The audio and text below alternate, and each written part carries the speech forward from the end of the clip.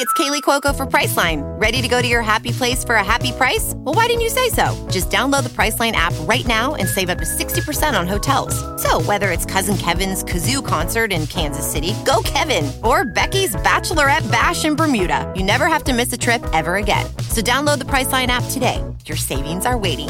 Go to your happy place for a happy price. Go to your happy price, Priceline.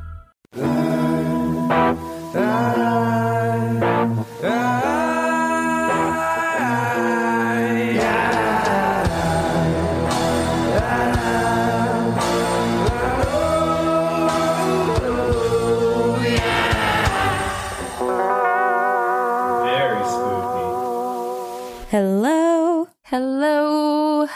Is it me you're looking for? Is it funny that every time we do our intro, well, we still haven't figured out how to do it, but we have the feeling that we need to sing? It's just a natural introduction. Don't you sing to strangers on the street when they say hi? All the time.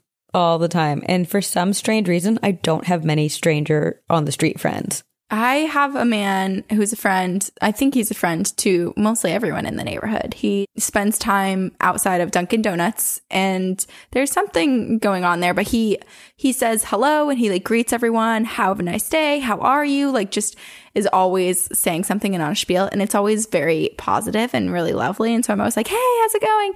As I pass by. But one of our friends, I don't know exactly what happened, but for some reason, this man does not like him. And so he's the only one that gets targeted in a negative way when walking by. That's a bummer. I know. But I'm like, man, you need to redeem yourself. You need to bring this man some cheer so that you get... He basically Matt talks everyone every morning, and it's wonderful. Love Matt talk. So good. Have you watched Love is Blind yet? Sabrina, I said I wouldn't watch Love is Blind. Everyone was like, I hate myself for watching this, but it's too good. And I was like, I'm not that person. I don't like The Bachelorette. I'm not a big reality show person. I have no interest in this. Then my roommate, Jill from HR, sitting on the couch. She's watching an episode of Love is Blind. I sit down, just trying to hang out with her. Done. I watched the whole season. I know. You can't not. It You just can't it's not. the weirdest thing because I'm the same way. I am not a reality TV show person at all.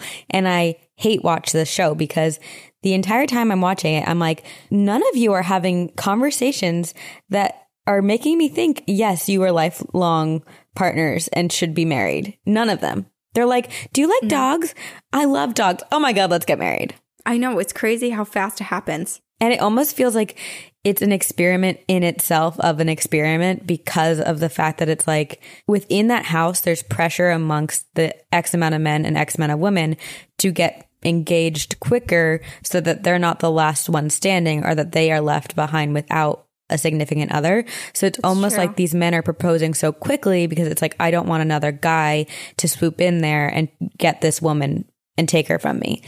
Yeah, you know, there were no proposals where people said no. It was interesting that everyone said yes to the proposal. And then, of course, you get to wedding day and certain couples don't make it. But it was very interesting. One big piece of info that they left out or I just missed was how long their dates are. Oh, yeah, I don't know. Because they make it look like it was like a quick, you get like 30 minutes, an hour with someone. Right. Another huge thing that they left out, and it was bothering me for so long, and it wasn't until it was probably like episode 6 when they were going to each other's homes and meeting their families that I realized that they all live in the same city. But the entire time I was like, they left that out. And I was like, that's a pretty big detail. And I was like, why are none of you asking where you live? What do you do for work? What are you going to do? Would you move? Because if you get married to a complete stranger, you don't know where they live. You don't know their situation. So that was my biggest pet peeve with that show. They said it in the first episode. Oh, missed it. You just missed it. It was a very quick, like, they just kind of like flew over it. And then you probably got confused because right away, Jessica and Mark are like, we're from Chicago. Yeah. So yeah, it made it confusing. But they just meant that would be like me being like, I'm from Vermont, but like I'm just doing something in Boston. Okay, it's also strange because I feel like Love is Blind and Netflix are brainwashing us because you and I both are not big reality TV show people. Nick is the furthest thing from a reality TV show person. We watch The Challenge, and that's like our guilty pleasure. But on Friday night, it was his birthday. Friday night, we went out, we saw Gigawatt Thrust, which is this like amazing 90s emo cover band that plays in LA. We love them.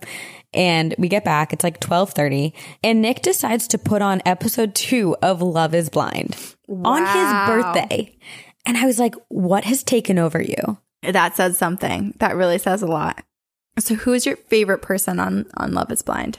I hate them all, but I like them all. Like, you know, I have so many issues with all of them, but I think my favorite is Gina Nina. Who? Gina Nina. Who's that? She's the like little blonde one from Venezuela. Oh. Yeah, she just goes by Gigi for the rest of that. So I was like, who? Oh, I always Gigi. call her by her full name. Yeah. I follow her on Instagram now, and she's kind of my style icon. Okay, yes. That's why I started watching, was because they were trying on wedding dresses. And I was like, oh my gosh, I love that shirt that girl's wearing. Gigi was wearing a white shirt. And I was like, that girl's got good style. Mm-hmm. Speaking of trying on wedding dresses, to divert our conversation to me, I am heartbroken. Yeah, what are you going to do? I told you about this dress, right? Yes. So I tried on wedding dresses, and I was like, okay, wedding dresses are so expensive. Like, I'm not going to be that person who like tries on a fancy wedding dress and is like, oh, I need this. Like, I'm going to find something else. I tried on a wedding dress, made the mistake of not knowing how much it cost until after it was on my body and after I fell in love with it. I think I'm going to start selling my socks to people online. Sabrina, you could, if that's the business you want to do, I support you in that.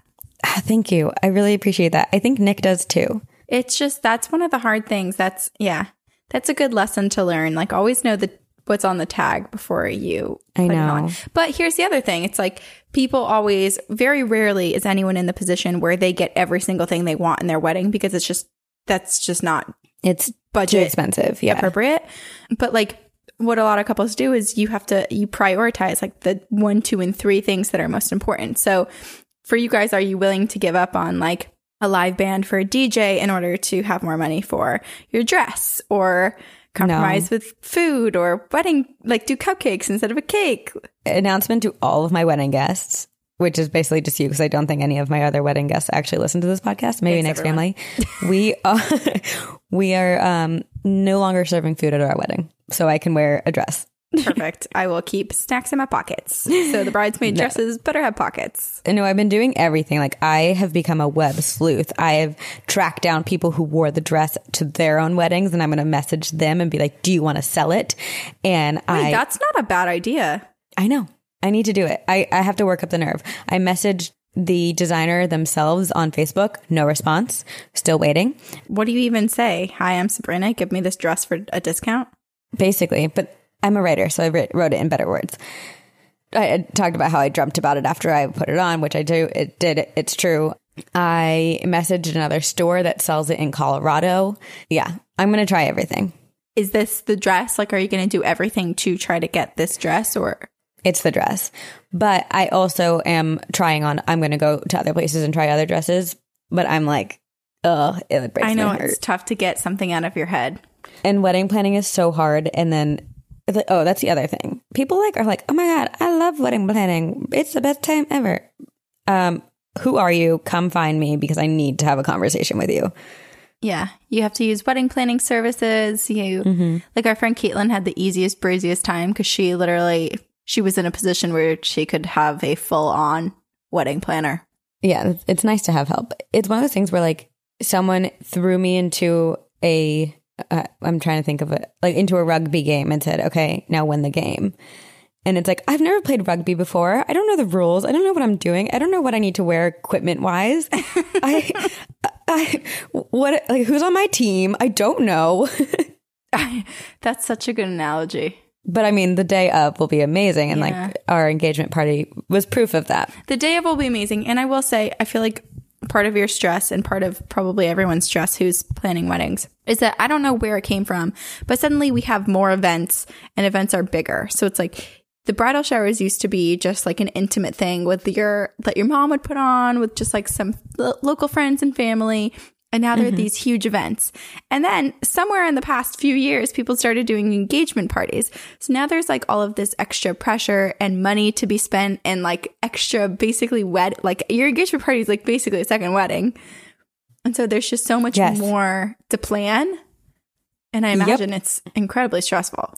It's just a lot. It's a lot. Well, don't get all wrinkled up and grayed before your wedding. Oh, I won't. And I definitely won't if I can get this dress. Send me. Well, you probably don't want people to see your dress. I was going to say, send me your dress. I'll try to do some sleuthing. Yeah, I will send you the name of it. And then, yes, I would love your help for that. Yeah. But worst comes to worst, like, honestly, I'm the type of person that I could just wear. I also really want a pantsuit. Like, I would wear a pantsuit to my wedding day. That would be you could get a very chic pantsuit. And, like, comfy. I feel like Beta Brand, which we love, has amazing pants. And I could get, like, a nice pair of, like, white pantsuits. The yoga pants. That is absolutely true. Let's jump in. This week, we are doing haunted buses. Haunted buses, mode of transportation most frequently used in America. Is that an accurate statistic? I don't know, but it sounds right. I don't know that it sounds right. I mean, I believe you because you said it, but I would have thought like trains. Because do subways and metros count as trains? If they do, I would feel like that's commonly used. You're right. Whatever. I totally bought into your fact, though. I also always think of the Magic School Bus because I think the Magic School Bus was super haunted, but like in the best, most positive way. I love the Magic School Bus. That's such a good... I was trying to convince one of my coworkers who's so crafty last year to do a couple's costume with her boyfriend to be Miss Frizzle, and then the chameleon, the like iguana. Oh yeah, creature. I forget his name. That'd be adorable. That would be great. I feel like yes. That's also not a terribly difficult costume to do. I feel like you could just get a cool wig and then an amazing fun dress. And it would be so fun to do a dress too, because you could DIY it and go to the craft store or wherever and get a bunch of really cool patches that you could iron on and make your own like sick ass dress. It sounds like that's something you should consider doing because maybe I'll do it. Very you. So, okay, I chose, and I don't know how I came upon this. I came upon it a long time ago while doing research for something else. But it's called The Midnight Bus, or also known as Bus 375. It's a story that comes from China. And the year was 1995, also the same year that O.J. Simpson was acquitted and found not guilty for the murders of Nicole Brown Simpson and Ron Goldman. But I just wanted to acclimate us because that has nothing to do with the story. But sometimes people are like, oh, 1995, what year was that? And so I was like, oh, here, it's this year. Or I could have said like, it's the year that I was 2 years old, but then no one would have any reference. It doesn't mean anything to anyone else. Yeah. Or to me either because I have no memory of it. While OJ was on trial in the States, something strange was happening in China. It was November 14th, 1995. It was a chilly fall night in Beijing, China, when bus 375 made its final route. As the story goes, the bus was being manned by the driver and a female conductor. They pulled out of the Yanmingyan bus terminal at midnight, which is why they call it the Midnight Bus. And the bus was heading towards Fragrant Hills, which is its final destination. It's a journey of 14.7 kilometers or 9.1 miles, which by car, thanks to Google Maps, said it would take about 30 minutes.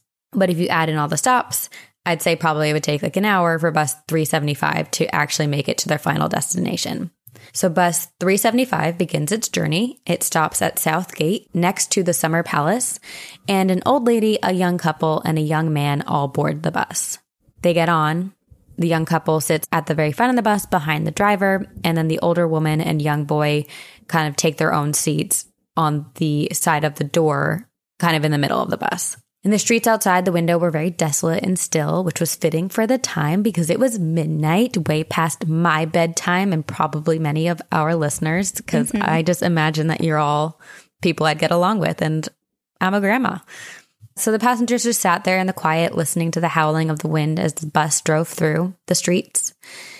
And the bus continued down the route as planned until the bus driver spotted two shadows by the side of the road. And they were waving the bus down. They looked like they needed help.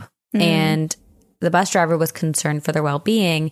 And although hesitant, he was like, this isn't a pre-planned stop. Like, I shouldn't necessarily stop. But he's human and he cared for these people who are out in the middle of the street late at night, waving him down. So the bus driver decides to make the stop.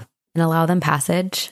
The bus came to a stop. The exhaust puffed out the back of the bus, and the mechanical doors creaked open to reveal the men on the side of the road. But there weren't just 2 men. There were 3. And they were dressed in traditional Chinese robes, ones reminiscent of the Qing dynasty. And if that wasn't strange enough, their faces were deathly pale. And the 3rd man was awfully disheveled. He was unable to hold himself up. And the 2 men took him from either side and lifted him up onto the bus, like they were weekend at Bernieing it. They supported the 3rd man and carried him to the back of the bus and sat on either side of him. And everyone on the bus had a weird feeling. Like immediately everyone kind of was looking around at each other, looking back at these men. Everyone felt off. The conductor felt unsettled. The driver felt strange. They were like, there's something wrong with these men who just walked on the bus. There was something chilling about them, something wrong with their energy. And the conductor even felt so unsettled and realized that the other passengers of the bus felt unsettled. So she made a remark and she said, "Don't be afraid. I'm sure they're just actors in costumes who got drunk after work and, I don't know, forgot to change." Everyone was like, yeah, okay. But the fact that a conductor felt the need to say something and also felt the need to say, "Don't be afraid," you know? Yeah. It's like very clearly there was something off. Something was wrong. And so very out of a horror movie, everyone agreed and continued with life. They just laughed it off. They're like, yes, they're just some drunk men. Drunk actors. And the driver pressed on the gas pedal and the wheels on the bus went round and round. Yes, I wrote that in because I'm corny. So after 3 or 4 stops, the young couple exited the bus and the bus continued. And all of a sudden, the older woman began screaming and yelling, and she's hitting the young boy who's sitting in front of her, and she's accusing him of trying to steal her purse, and she's yelling at him, and the young boy is like, "What is happening?" And the woman is saying, "I need to take him to the police." She's yelling to the bus driver, telling him to stop the bus because she needs to take this boy to the police because he was trying to steal her purse. And everyone is so confused, but this woman is so persistent and yelling, and eventually the bus driver is like, "I have no other choice. I have to if this is a true crime, then yes, she should take the man to the police." So he stops the bus, and the old woman pulls this young man off the bus, like pulling him by his collar, forcing him off the bus. And this man is just like, I'm going to go with you because I don't want to cause any chaos. Like clearly you have you're making a stink about this, and I don't want to cause any more trouble. Like I'm sure once we get to the police, it can be cleared up. And they get off the bus. The bus driver's like, "Do you need us to wait? Do you want me to call the police? It's 95. No one has cell phones." The woman's like, we're fine. And the bus driver goes, "Okay," and starts pulling away. And as the bus pulls away and goes further and further into the distance, the woman lets go of the young boy. And the young boy looks at him looks at the woman very confused and is like, "What's going on? I thought you were taking me to the police." And the woman just completely drops her act, looks at him very seriously and says, "I'm not taking you to the police station. I just saved your life." The young man was like, what? What do you mean?" And the woman tells him that the 3 men who entered the bus, they were not men, not anymore. They were ghosts. And she said that the feeling they all felt when the men entered the bus was because they were not men, they were ghosts. And she couldn't let it go. She couldn't convince herself that they were actors. And so she kept turning to look at them and saw that when the wind blew their robes like away from their legs, the robes gave way. And where there should have been legs, there were none. All 3 of them were legless. Ooh. They were ghosts. And she had a feeling that they were not good ghosts. So that is why after the couple left the bus, she created this whole ordeal in order to get them off the bus. She had a bad feeling. She felt like something bad was going to happen. She felt like they were not good spirits and they did not mean them well. So she wanted to get them off. The young man is just like sweating at this point. He believes in ghosts, but he's never experienced ghosts for himself. And he's just like, what do we do? I mean, if you felt like they were bad, do we need to tell the police? Like, do we need to say something? And they decided to go to the police. But of course, the police didn't believe them. And they just thought they were just, a couple of crazy people out late at night who, I don't know, who knows what they were doing. It's past midnight. Someone comes to you and is like, there are ghosts on a bus. What are you going to do? I don't know. But now I'm tempted to walk myself over to my local police station and be like, there are ghosts on the bus. Just see what they, just like smile. They'd be like, God. Oh, I'm picturing it as like, you know, when John Mulaney, I picture John Mulaney saying it and just seeing how it goes. Oh, he'd be hilarious. And the police, of course, turn them away, dismiss it as crazy and a prank. But, Corinne, the next morning, bus 375, it was missing. It never made it to its final stop at Fragrant Hills. The bus had vanished, along with the driver and the conductor. And so now the police are like, I don't believe there were ghosts, but I think this old woman and this young man who came in telling us this crazy story know something. And they interrogate them. That makes them a suspect, doesn't it? Right. They interrogate them and ask them questions. They're like, where is the bus? And they're like, dude, we swear, we don't know. We came to you telling you there was something wrong and you did nothing. They're telling the story and they're sticking to their guns, saying they were ghosts, these three men dressed up in Qing Dynasty robes. And they go on the news, like everyone wants to hear their story. Finally, 2 days later, the police found the missing bus. It was submerged in the Mayun Reservoir. And upon recovering it, they found 3 badly decomposed bodies: the bus driver, the conductor, and an unidentified man that the woman assumed must have been picked up at a stop sometime after she and the young man had gotten off. Oh my God. But the mystery of what happened to this bus only deepened. The bus did not have enough gas to get to the reservoir, and yet it did. Like, I think it was like 100 kilometers or something out of the way, which is a long distance. Like, how did it get there? And the bodies were also further decomposed than they should have been, even though they were in water. So, like, bodies decompose differently because when they're in water, but the bodies were just really, really badly decomposed. And some versions of this story said the police found blood inside the tank instead of gasoline. And even stranger, the security cameras in and around the Mayun Reservoir didn't pick up footage of the bus at any time at all. It wasn't like there was missing footage. It's just the bus doesn't appear on the footage at all at any point. But it got there.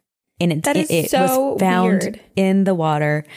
So the question is, how did it get there? Sight unseen. How did these people die? What happened to these ghosts? And there are no answers. 0 answers, Corinne. No one knows what happened. It's still a mystery. And there's a lot of people are scared to take the midnight bus now because of what happened. Oh my God. No, it's never happened again? No, not since. What in the hell? Okay, So 3 ghostly men in Qing Dynasty clothing, right? Mm-hmm. Walk onto a bus and they're ghosts. But one of them appears to be injured because they're... Yes. Or drunk or dead or... So I'm just... Okay. So then it leaves... If one person is unable to fight, I mean, not to say that like 2 versus 3 is not... I'm just wondering what went down. Like, how did it all happen? Wait, were the bodies in the lake with the bus? Yeah, they were in the bus in the lake. Oh my God. Oh my God. Oh my God. That's so scary for those people. I know. Oh, holy shit. And like, it's one of those things though, when you read that story or hear that story, you wonder what was going through the old woman's mind and why she didn't try to evacuate the entire bus or tell the bus driver or what she felt like was going to happen. Yeah, I feel like she should have just said like, take up instead of stop the bus. Like, I mean, of course, there's no right answer because in the moment you're freaking out and right. You're just doing your best at trying to get off what you can in the situation. But I wonder what would have happened had she said, like, he stole my wallet. You have to drive us to the police station. Right. But would that have then put all of them in danger? Yeah. Would they have ever made it to the police station? Right. At what point did this go down? What triggered it? And also, it's interesting because if she hadn't seen the feet disappeared, would she have noticed? Would she have gotten off? Yeah. And also part of me was thinking, like, what if these were time travelers popping between dimensions? What if there's this whole like gang of time travelers and they not necessarily were people from the past, but were dressed as such to then fit into this old time period? Maybe they caught their prisoner of war and he was injured and they were dragging him onto the bus. I love that they took the bus, if that's the case. But then why? Oh yeah, I guess that's a huge flaw in the plot. And also, like, unless they needed the bus to be their transportation machine, and the reservoir that the bus was found in was the location to travel through time. Yeah, maybe that's where the portal was. But then why take so many other people, innocent people, down with you? And they clearly had a negative energy about them. And I like to think time travelers, or not all, but like, I hope most time travelers are good people. I'm just thinking of like a time traveler gang type of situation. Oh, like bad guys. Yeah, like what's that movie? Hot Tub Time Machine? No, where oh God. But it's like a criminal circle, and they get sent these sort of like jobs. It's almost like The Mandalorian, where like you get a token, you get a job, and you have to do it, but it's through time travel. It's through these loops. Is it Looper? Is Looper what I'm thinking? Looper is a movie. I don't think I've seen it though. I don't know. Oh God, this is gonna bother me. I'll figure it out. Everyone else is screaming on the other end of this podcast right now. Probably. Oh my gosh. Yeah, that happens all the time. I'll figure it out and then I'll tell you. Please. It was a good movie, whatever it was so good. But yeah, so that's the mystery of Bus 375, or Midnight Bus in Beijing, China. And no one knows what has happened to it. That is just so wild. Yeah. It kind of reminds me of when you covered the Dyatlov Pass. Mm-hmm. It's just like one of those things where you see the end result, but what could have happened between then and the end makes hardly any sense. Right. And you're just left like scrambling for all of these hypotheticals. It's so confusing. It's so confusing. Oh my goodness. That's really scary. Yeah. Man. Oh, and like when I think of buses, I also think of, what's that bus murder? Oh, up in Manitoba. In Canada, right? In the Greyhound murders? Yeah, up in Manitoba, Canada a few years ago. That man who was mentally ill beheaded another man on the bus and did gross things like nibble on his fingers and cut his ears off. And he said that like Satan or someone was telling him that he had to kill this one particular person in order to like save everyone else. So scary. So, yeah, I believe he's in a mental institution now getting help. That's good. I don't know, but yeah, that was in Manitoba, Winnipeg. It's scary. You're not safe. You're not safe anywhere. Nope. Anything can happen, so just enjoy life. Try to not freak out too much. And bring pepper spray with you wherever you go. Yeah. What'd you pick? Well, as I was looking up stories, I realized that quite a few of them were either from Asia or from the UK. And I knew you were doing one in Asia. It makes sense because I feel like we talk a lot about, we often cover stories that are local to us in our continent of North America. Mm-hmm. But if you think about it, the rest of the world is pretty much in the majority of buildings and establishments and just history, it's way older. And so it makes sense that these places are the places that often come up when you're searching these haunted sites. And so I wasn't entirely surprised to see so many bus stop tales from the UK, although I was also like, what? Why haven't we been hearing about this before? I found a few encounters. So three stories I saw that I wanted to share with you. Ooh, three little stories.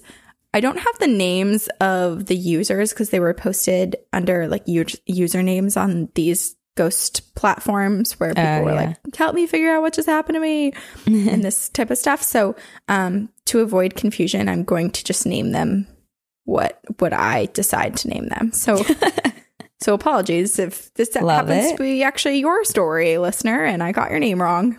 Or how cool if I got it right. Yeah. Okay. Around 1975, there was a man who had been working as a bus driver in Durham area. And if you look at the map, Durham is about halfway between Leeds and Edinburgh, which means nothing to me because I've never been to England. But I looked it up anyway to give other people an idea if they generally know the area. Mm-hmm. So I'm going to call this guy Adam. So this encounter happened one night in late summer around 10 p.m. And Adam was driving a single-decker bus. He was a bus driver. That was his job. The bus that he was driving was single-decker, so one floor. And it had an entrance in the front and another one kind of towards the middle/back region. But both of the entrances and all of the seats within the bus were visible to him. So if he looked in the rearview mirror, he could generally get a sense of where everyone was and what people were doing and if there was anyone getting on or off the bus. So He looks back, he does an initial scan of the bus, and he sees that it's completely empty. So he's like, cool, I get to drive back to the bus depot. My shift is done, clocking it in, we're going. So he starts making his way from the outer country lanes of Durham to the city center. But as he's driving, he notices a young woman at a bus stop with her hand out. So she's trying to flag down the bus. She's waving him down. She needs a ride.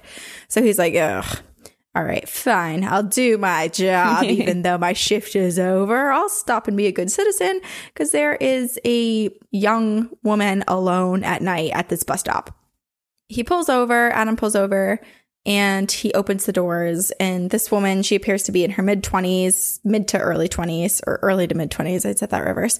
And she's a little bit disheveled, and she's pretty teary. She's crying. And he asks her, like, do you need a ride back to Durham City Center? That's where I'm heading. Is that where you're needing to go? And she says yes. And he's like, okay, great. I actually have to take the bus back to the office. Like, we're not running the bus anymore, but I'm happy to just drop you off where you need to be. And this one particular road in city center is on my way. So can I drop you there? And she was like, sure. So she goes, she takes a seat, and he keeps looking back just to check on her, see if she's okay, see if, she stopped crying or what's going on. So every once in a while, he'll look back in the rearview mirror. But for the most part, he's just driving to city center, intending to drop her off at this road. So as he's approaching her stop, Adam said that they were almost there. And he opens the door, and then he goes to look to watch her leave, but she's no longer there. There's no sign of her. There's no movement, nothing. Oh my gosh. So he's like, maybe I should probably go check. Maybe she went and laid down and is sleeping in the back.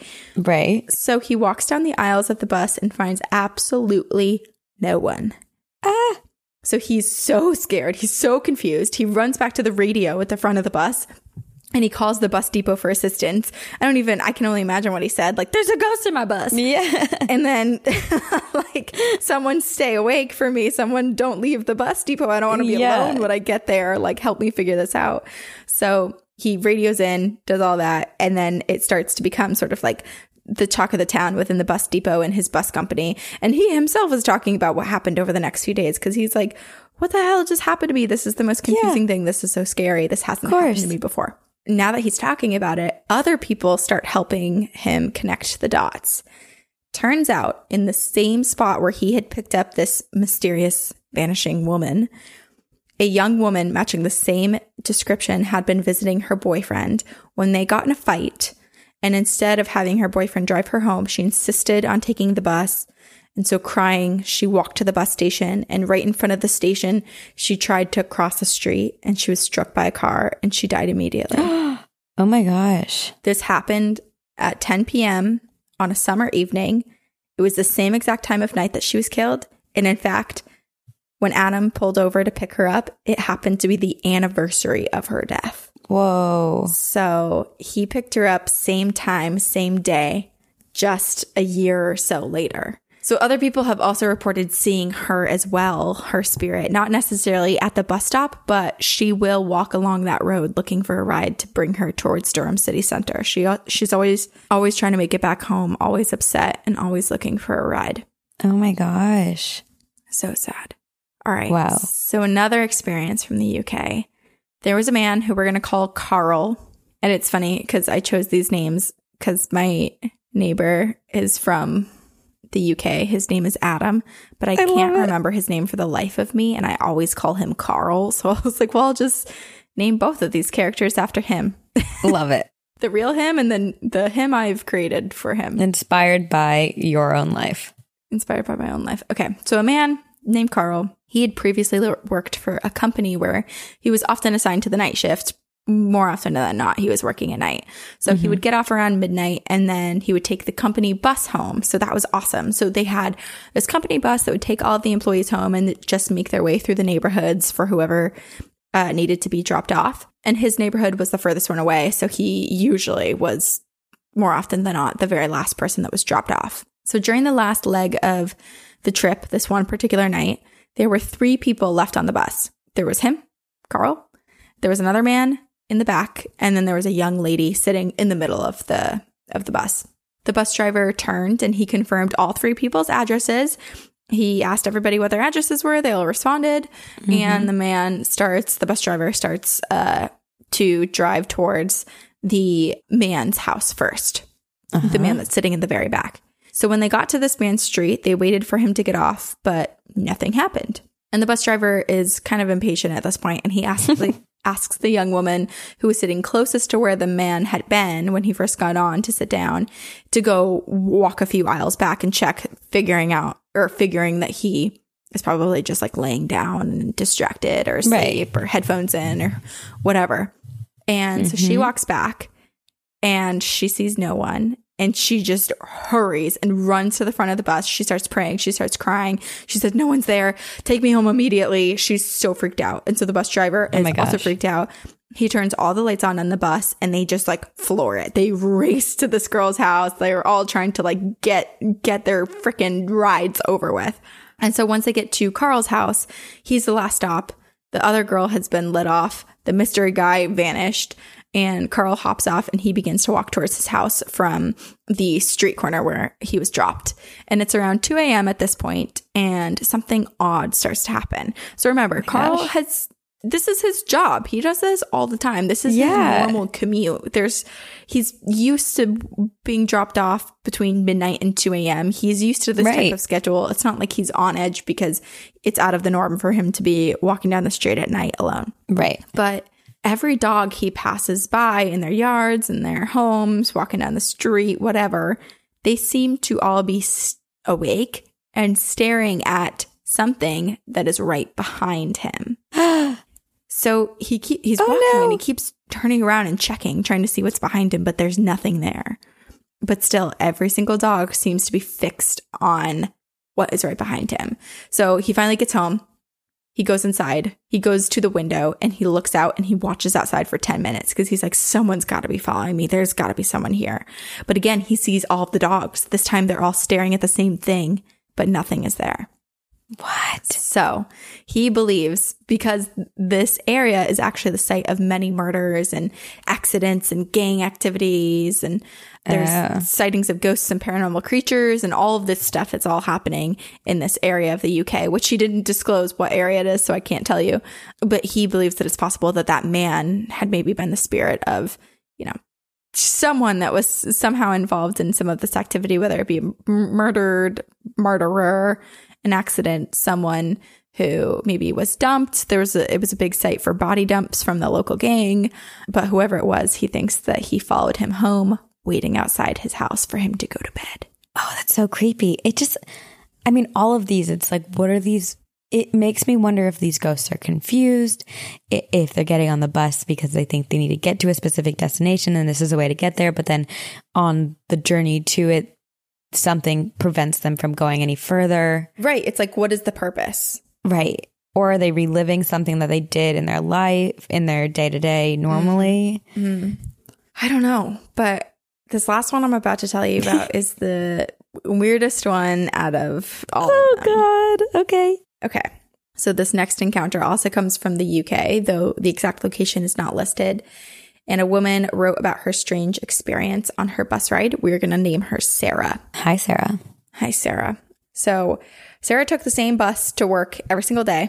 Regular commute, just like the last guy, Carl. And on one particular day, she had a very strange experience. It was the 14th of June of some year that was not listed.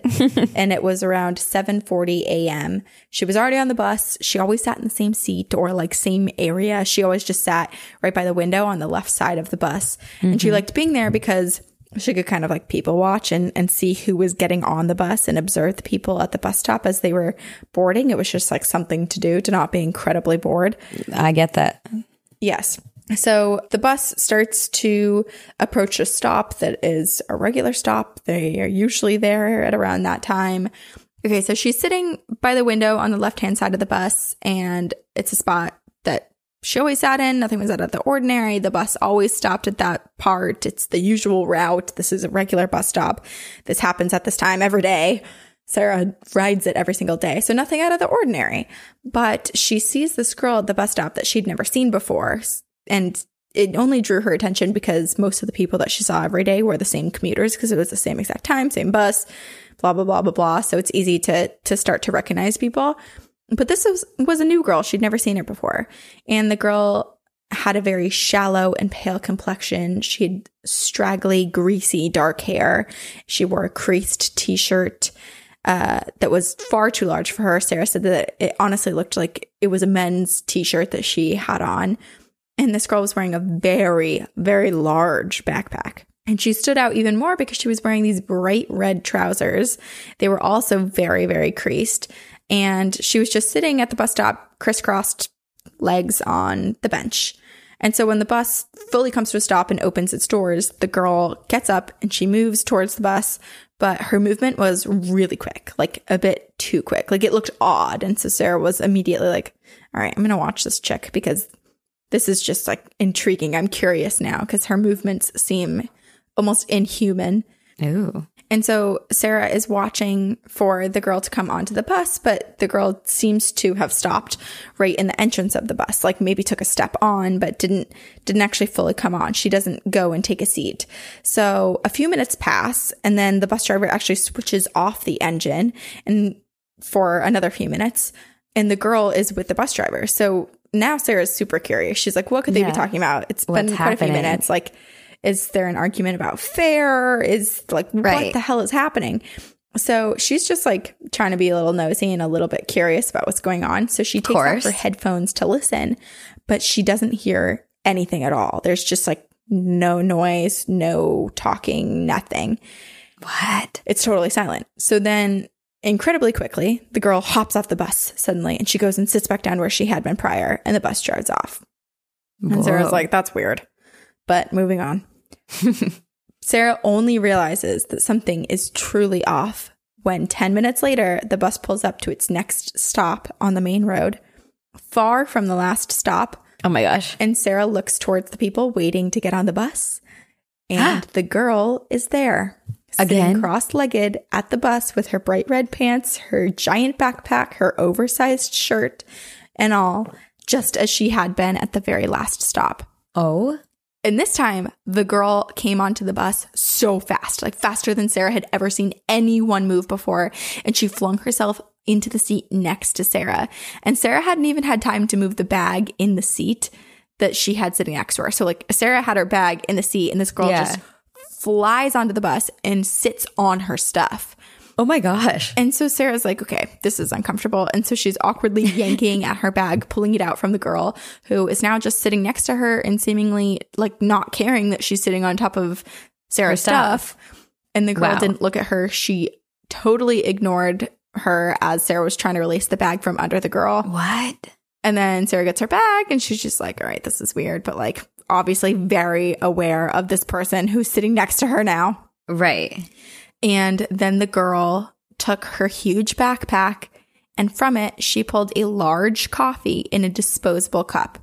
So like, is this Mary Poppins? That it feels like that, but like, how did the coffee not spill? That was something Sarah talked about. It wasn't like it was in a thermos or like in a canteen. It was in a cup. Like if you went to Starbucks, right, it has the hole in it. Right. And the lid could pop off. Yep.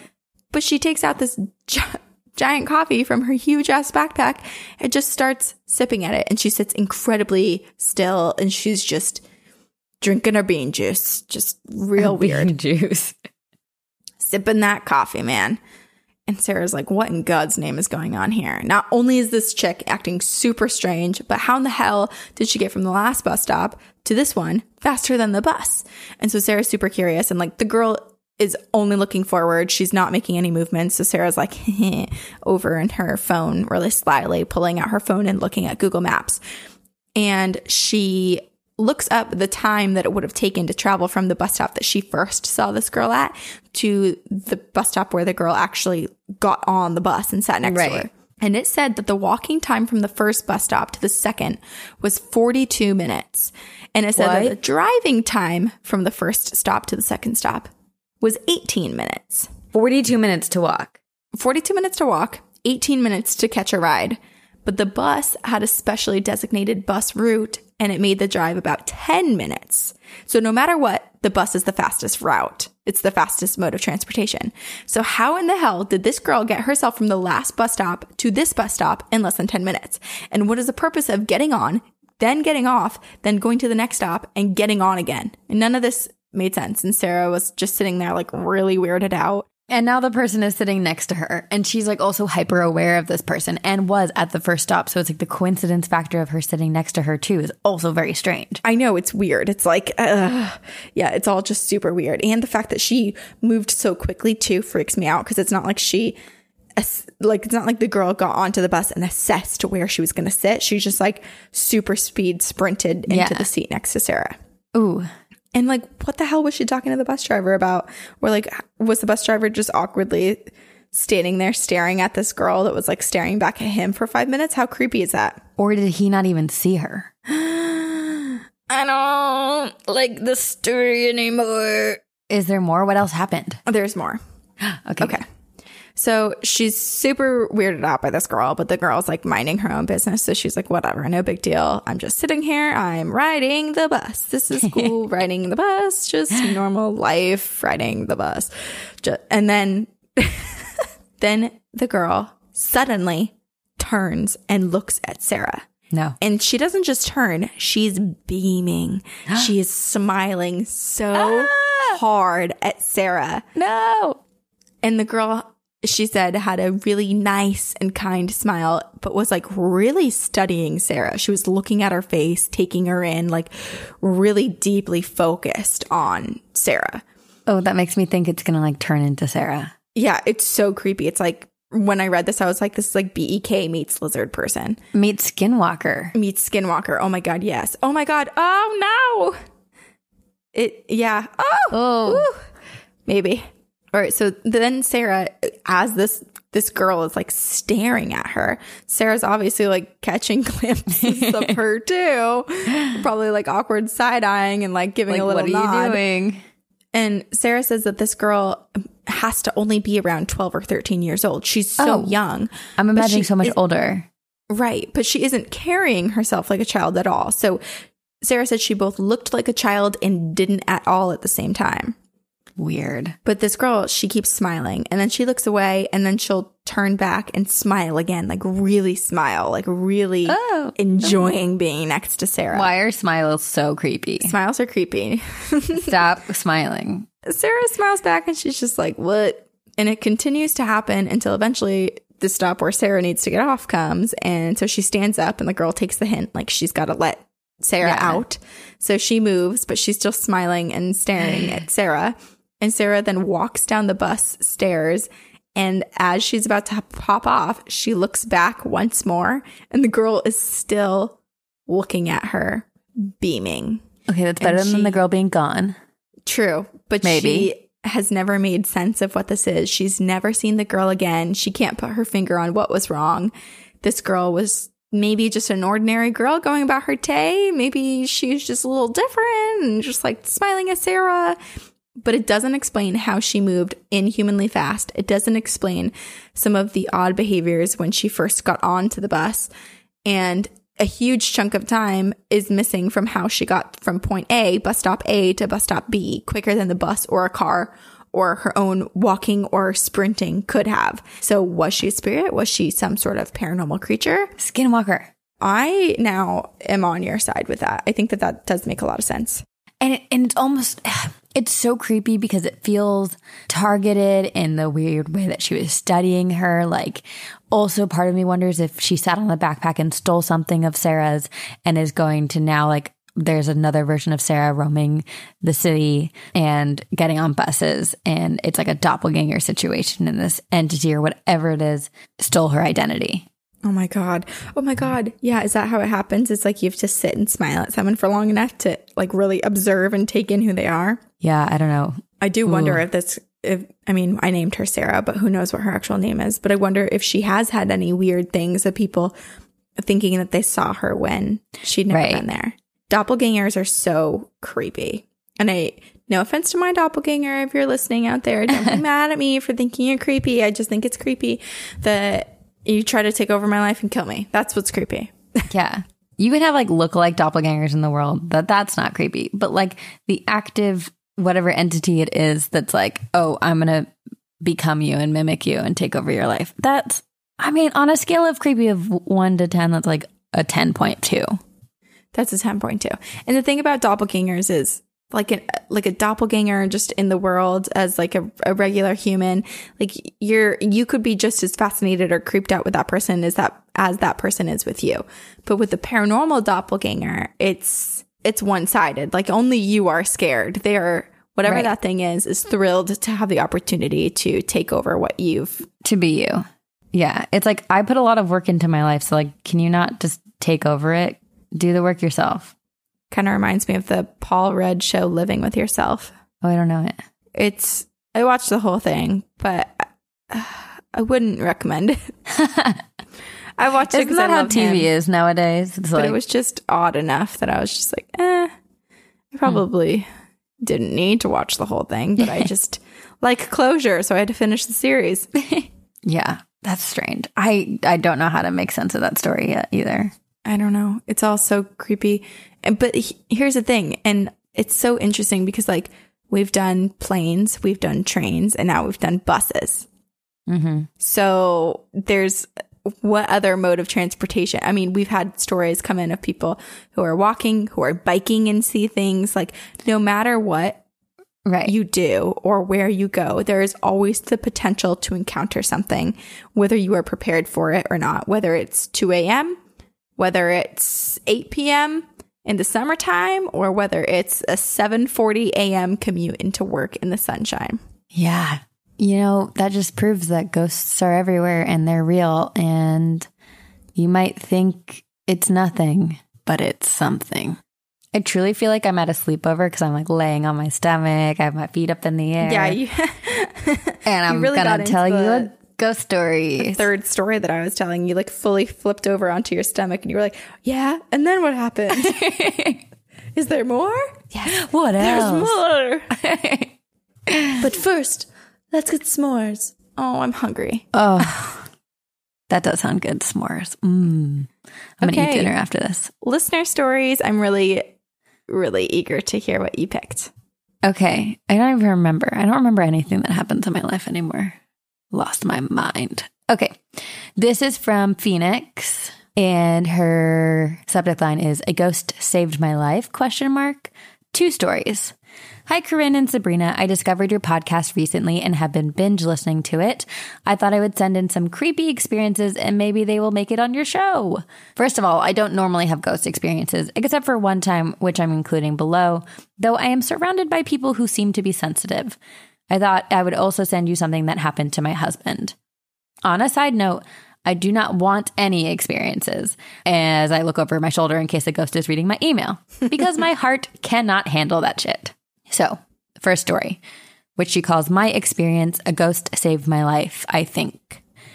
We live in a house on a semi-busy road, especially during rush hour. It's not a highway, but it's a main road where lots of people drive on to get home. The road also has a gentle hill, and my house is in the middle of the slope.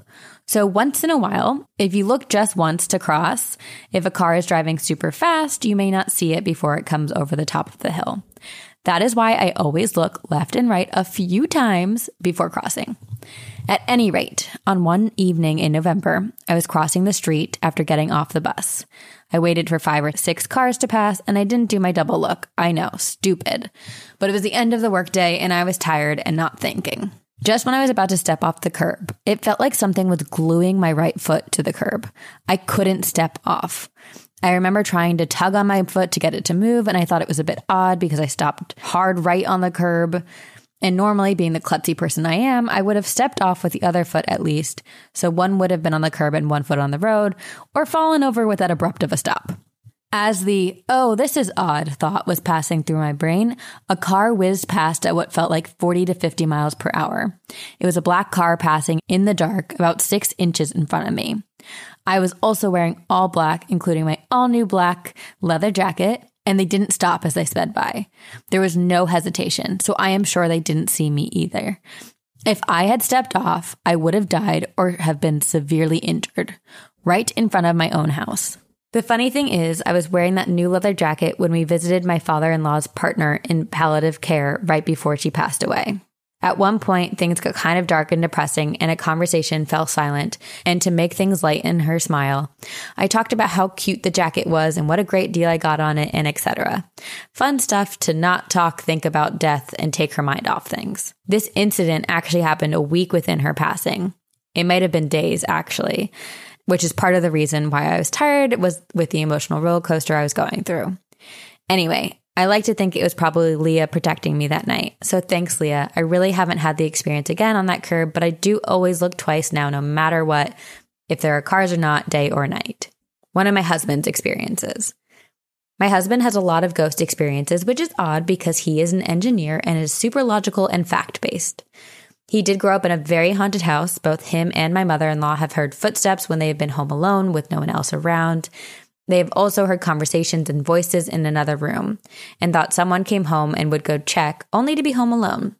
At any rate, I suppose he's just more sensitive to experiences because of this, despite his natural tendency to discount the paranormal. His creepiest experience has to be at his old work. The office he worked at is an open concept office with everyone in cubicles, but it had a door that led to the front desk that could be closed. This particular instance, my husband was working away on something in his cubicle, and the accountant also happened to be there.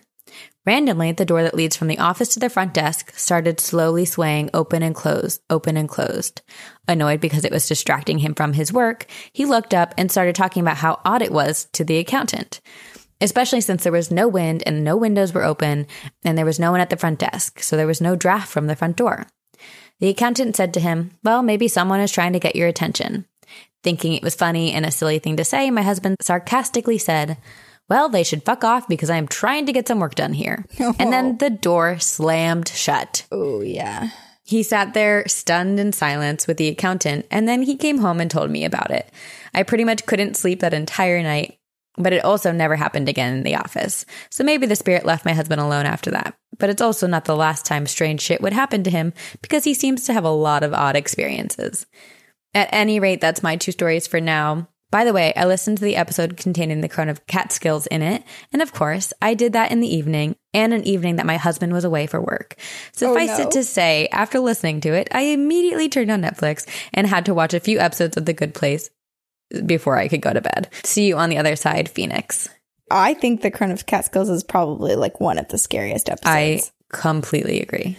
So I feel her with The Good Place, and good choice. Love The Good Place. I wonder what type of spirit it was. I wonder, sorry, that's a semi out of context because she had quite a few things to say, but I'm thinking about the last part about her husband and the slamming. Right. Do you think that it was like a bad presence, or do you think it was just like a little old granny that's like, do not use curse words? Or like a kid who, you know, once they're told off, they get like angry and storm away. Exactly. Yeah, that's a good point. It did seem innocent. It just, and the reason I thought kid is like that the opening and closing a door like that, swaying it back and forth, seems like something a kid would do to entertain themselves. Yeah, just like, right. And you're just like, oh my God, can you stop? Can you stop? Yeah. So I don't know. But the fact that she was saved after she got off the bus. I know. Is amazing. Also seems like a dangerous place to be dropped off. Like maybe like get dropped off on the other side of the road or a little bit further down the hill, which makes you walk more, I guess. But I don't know. Yeah. That's a hard thing. It's like what's the right answer? It's either like you're out in the elements for longer or you risk it for like a small spurt of seconds. Spurt of seconds. A spurt. Sounds like something that would come out of a sprinkler. Oh, summer days. They're soon. Miss it. They're also, coming for us. by the way, Nick is hungover from his birthday celebrations and went out into our living room. Guess what he turned on? Love Is Blind. Yes. Are you kidding? So I've been hearing that like cheesy music that like they play in between transitions. I looked at Jessica's Instagram and apparently, and this is very sad and I feel so sad for her. Apparently her dog like ate something terrible while they were filming and like had to get emergency surgery and almost died. And she tried to leave the show and they wouldn't let her. And so like between filming, like late at night, she would go to the like dog hospital and like be with her dog who was like on death's door and ended up surviving and being okay. But she was like, it was the hardest thing to do. Jeez. Oh, that's so sad. Also, like, don't feed your dog's wine. Yeah. Don't feed your dog's wine. Okay. One more email to end us on. This is from our listener, Brian, and it is called Boy Scout Trip. Hello, young ladies. This is my first submission, and I feel that it might be a little long. I thought I'd start with that, as I've been listening to your podcast and rarely hear from dad-aged men. I have been sensitive to spirits all my life and have determined throughout the years that it's usually not the location that's haunted, but it's just certain locations the spirits following me can come through easier. Interesting. Whoa. As you would expect from a 50-plus-year-old man, I have a book full of stories, and my wife and my children have their favorites. Oh, God, what I would give to sit at this dinner table. Same. Sounds so fun. I rarely have experiences that include other people, but I have one that stands out strongly. When I was 14 years old, my parents allowed me to take a road trip with my Boy Scouts leader for 2 weeks around the Southwest. It was a different time then, and I know that sending your child off alone with a grown man is no longer allowed, but everything was just fine. The story starts when we stopped at a rest stop in the desert to sleep for the night. It was the beginning of an evening, so the orange glow of the setting sun was making the desert a beautiful picture. In the parking lot was an old school bus that had been converted into a motorhome. It was parked in the end spot and looked like it had been there for a while. Since we had nothing better to do, we went over to introduce ourselves. There was this old man that had a lot of great stories. He showed us around the bus, and the only thing that really stood out was the back of the bus, and he had bookshelves filled with books. The topic eventually got around to ghost stories, and this old man told us that the best story was right around the hill at the back of the parking lot. He explained that there was a mine shaft that you could walk into and that some people heard noises. Being 14 and loving scary stories, I pleaded with my scoutmaster to grab a few lights and to go explore.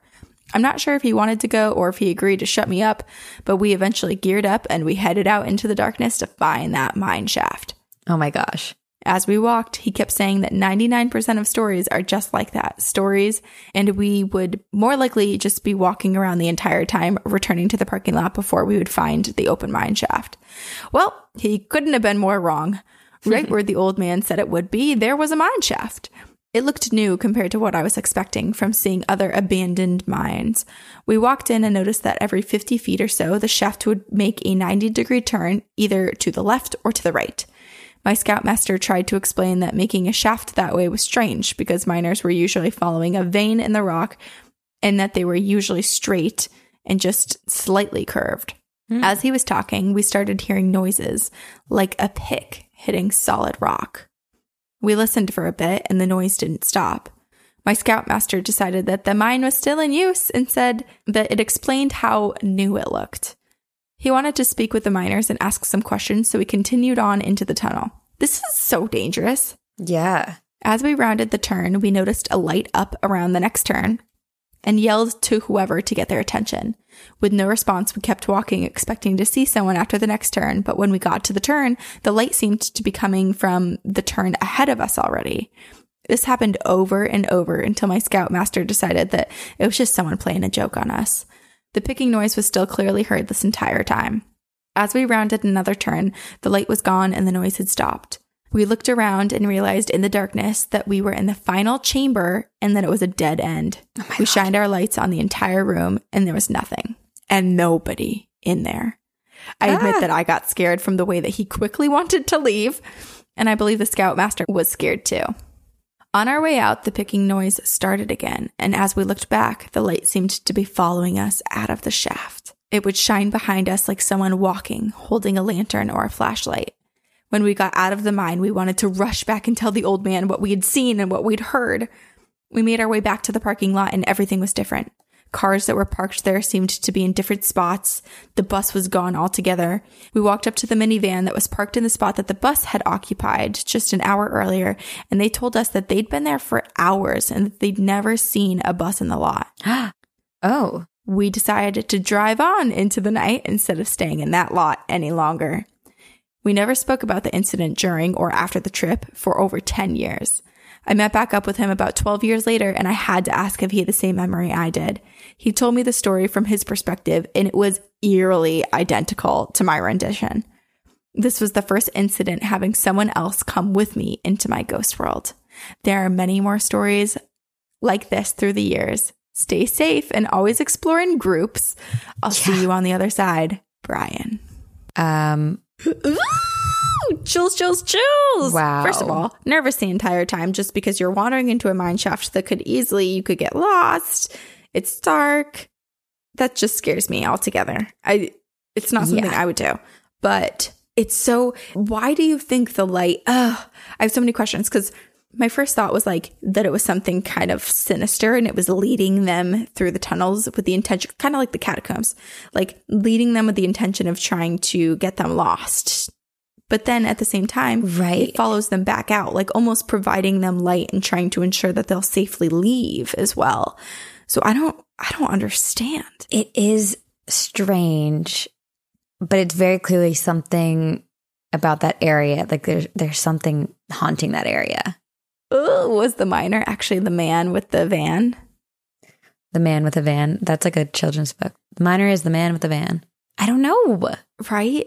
How weird. They went into that's what freaks me out. Paranormal experiences where like you go into a cafe and suddenly you're in the 1940s, or you step into a bus that never existed in that spot when you were there. Right. Just like physically jumping into something that is paranormal.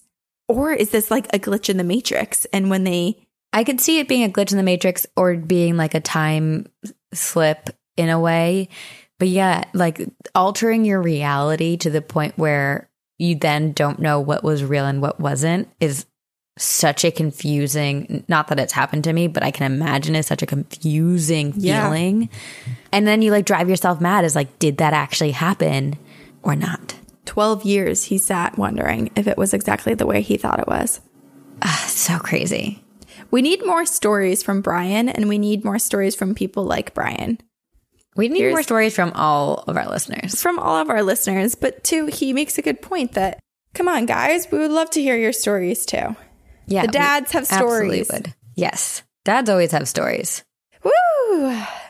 What a spooky time riding the bus. Riding the bus. I used to think riding the bus was scary because I was thinking about just all the children and the germs and everything like that. I was never a child that rode the bus. I thought you were going to talk about the drinking game, Ride the Bus. I was, also and then very scary. I diverged. But all types of riding the bus sometimes seem a bit intimidating. The drinking game, going on the bus when you're 5 years old, going on the public transportation when you don't understand where it stops, when it stops, and which bus goes where because it's all so confusing, but apparently everyone else understands. I really appreciated the bus because when I was in middle school, I lived a mile away from school, and that meant that I didn't get a bus. And so I had to walk to school in the winter, and it was freezing. Ugh. And there were hills, and then I really appreciated getting one. You walked? Yeah, I had to walk in middle school. Did mom not drive you, or local caravan? I mean, sometimes if it was like really bad and then someone else in the neighborhood was driving, but I walked. Did you guys walk as a group? Yeah, we did. Thank God. I was just thinking like, Sabrina, you are so lucky you didn't get kidnapped. I also lived in like I mean, but also the 90s, it's a little different. Like people were just like, go. Not my mom. No, I had such a fear of strangers. I think that my mom taught me stranger danger that I literally would hide behind bushes if a car drove by. Oh my goodness. Well, that's good. Yeah. So I had lots of fear instilled into me. Yeah. Well, thank you all for listening. Send us emails to twogirlsoneghostpodcast@gmail.com. You can support us in many ways. We have merch, we have Patreon, and we have iTunes. Please rate and review us on iTunes. And quick shout out to Eric Foster at Empire Digital for editing this episode. We appreciate you. You're great. And we will see you on the other side. Very spooky.